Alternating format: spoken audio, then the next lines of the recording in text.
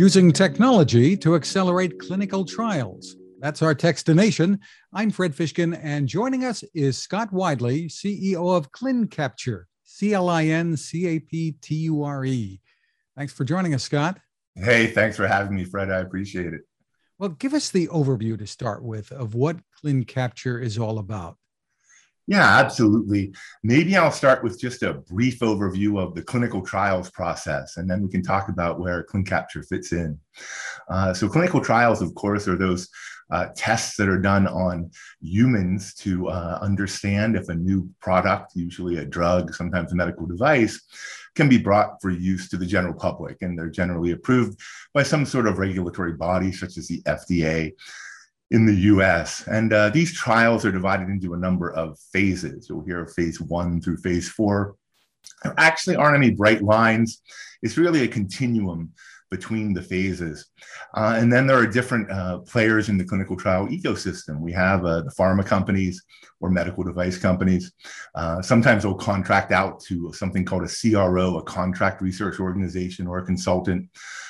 The research is done at what's called a site by the doctors and the healthcare practitioners, and then ultimately we have the patients.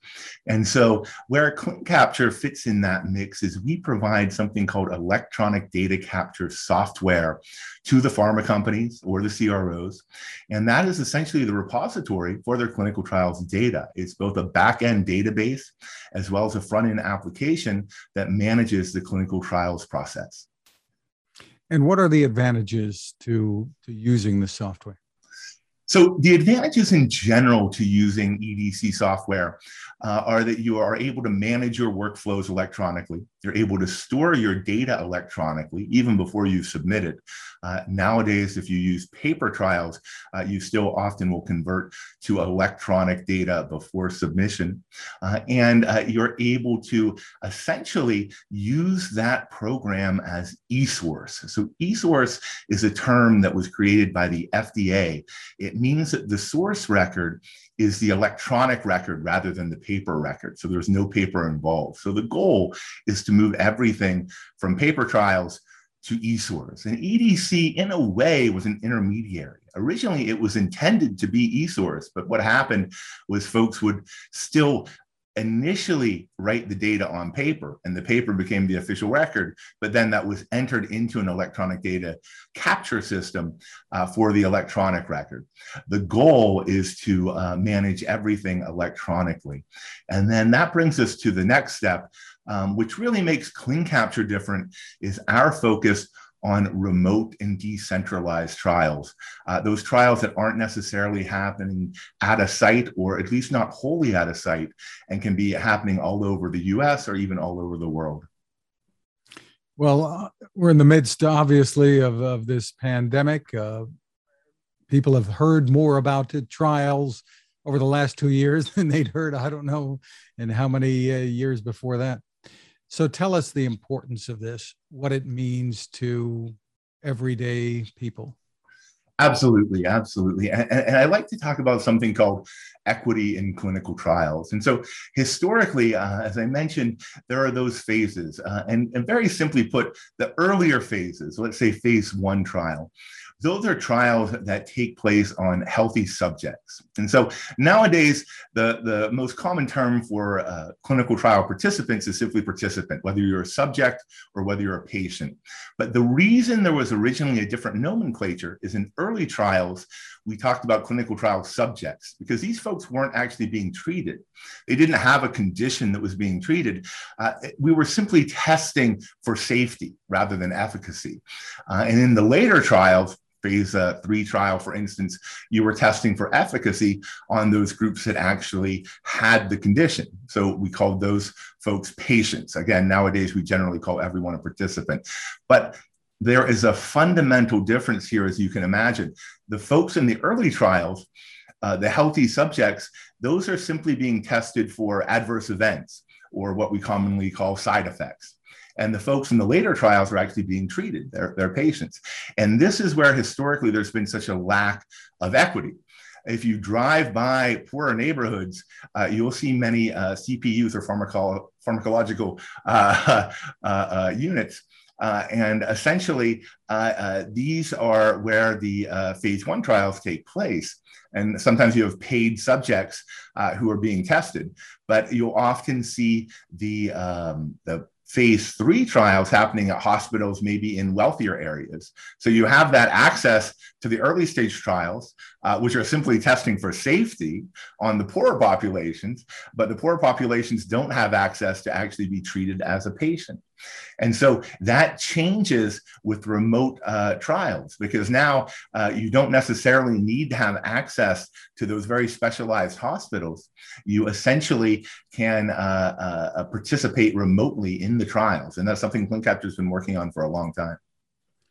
So are we talking about speeding up the process of gaining approvals? What does all this mean to be able to do this? Absolutely. So EDC in general speeds up the process, both from a study start to a study completion. But ClinCapture in particular, in addition to speeding up the process, gives that accessibility to all sorts of populations.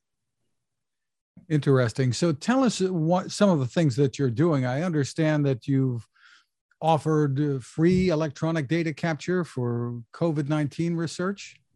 Yeah, absolutely. So when the pandemic began, we actually offered free access to our software for those folks who were researching COVID-19. And we have to think there are many use cases even beyond vaccinations and treatments. There were many studies, again, being done on different populations, what populations were more prone to getting treatment, what populations had more access to treatment, and what populations were actually having more prevalence of COVID-19. And so there are all sorts of studies, even beyond the ones we think of in terms of the vaccinations that are not being done and were being done at the height of the pandemic, although the height of the pandemic essentially continues. Absolutely. Frightening situation even now as we speak. So tell us how this came about, Scott, your background and the development of this company. Yeah, absolutely, absolutely. So I've been working in the biosciences space for all of my career. Actually, began as a pre-med student many years ago, and have worked in a number of related industries. Most recently at ClinCapture, the focus when I joined was on EDC and on professional services. That is, those CRO type services that are provided to the pharma companies. And one thing that I was very passionate about was really focusing on remote and decentralized trials even before the pandemic. And so, as we know, the pandemic has accelerated adoption of many technologies that were already available. So Zoom, which we're using right now, Zoom, and prior to that, WebEx, and all of the sorts of remote video conferencing were available pre-pandemic, but they just didn't have the adoption that we now have. And that's true for EDC software as well. EDC was available prior to the pandemic, but it wasn't being adopted for remote trials until the pandemic hit. And now remote trials are becoming something that is much more common. But this is something I felt strongly about even prior to the pandemic, again, because I've had this concern about equity in healthcare, and more specifically in clinical trials for my entire career. It's very interesting and important, obviously. So tell us about some of the partners you've worked with, or whatever you can. I know there's privacy involved, but tell us about how your technology is being used today. Yeah, absolutely. So we work with a full spectrum of different types of companies. So rather than name some of the companies that you suggested, because it is an industry that has a lot of regulation, and as well as a lot of desire for folks to maintain proprietary information, we talk about the types of customers and the types of things that they're working on. And so we essentially provide our service to pharma companies, both small and large. We have have large Fortune 500 pharma companies. We have small startups from the San Francisco Bay Area and beyond. And they essentially are working on everything from new medications, new drugs, to new molecules in the sense, and in the case of biotech, all the way to medical devices that can be things such as we might think of a spinal device, we might think of a heart stent, or we may think of diagnostic devices, those devices that allow folks to perform tests. And that's critical too, as I think the world now knows with the scandal over Theranos.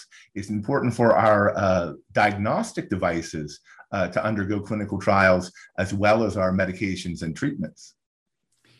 And you're launching a podcast, I understand, in the new year. Absolutely. You may see the background there, Trials with a Z. So we are launching that in 2022. Perhaps we can reverse roles, and I'll have you on the show if you're willing. But we're very excited about that podcast. Where will people be able to find it? You'll be able to find that on ClinCapture.com. There's a podcast link, and we are working on getting the new site up, which is trials.com. That's trials with a Z. Again, it's ClinCapture, ClinCapture.com. Scott, thank you so much for taking the time with us. Thanks, Fred. It was great. I really appreciate it, your time, and I thank you for allowing me to appear on your show. Now this. It takes a lot of listening to build a better radio, and that's just what the folks at C. Crane have done. Bob Crane and his crew, nestled among the rivers and tallest trees in the world in Fortuna, California, have made a habit of listening to their customers. And that's just what they've done in building the CC Skywave SSB, the Swiss Army knife of portable radios. For everyday listening to AM or FM in the yard or patio or on the nightstand, without having to drain a mobile phone battery, it's a great companion. But it is also a companion equipped for NOAA weather information and alerts that can be life-saving. You can listen to FEMA and Coast Guard transmissions too. Beyond all of that, you can tune into shortwave signals from around the world. It's compact, easy to take with you, and built to last. The CC Skywave SSB. Click on the link at Techstination.com.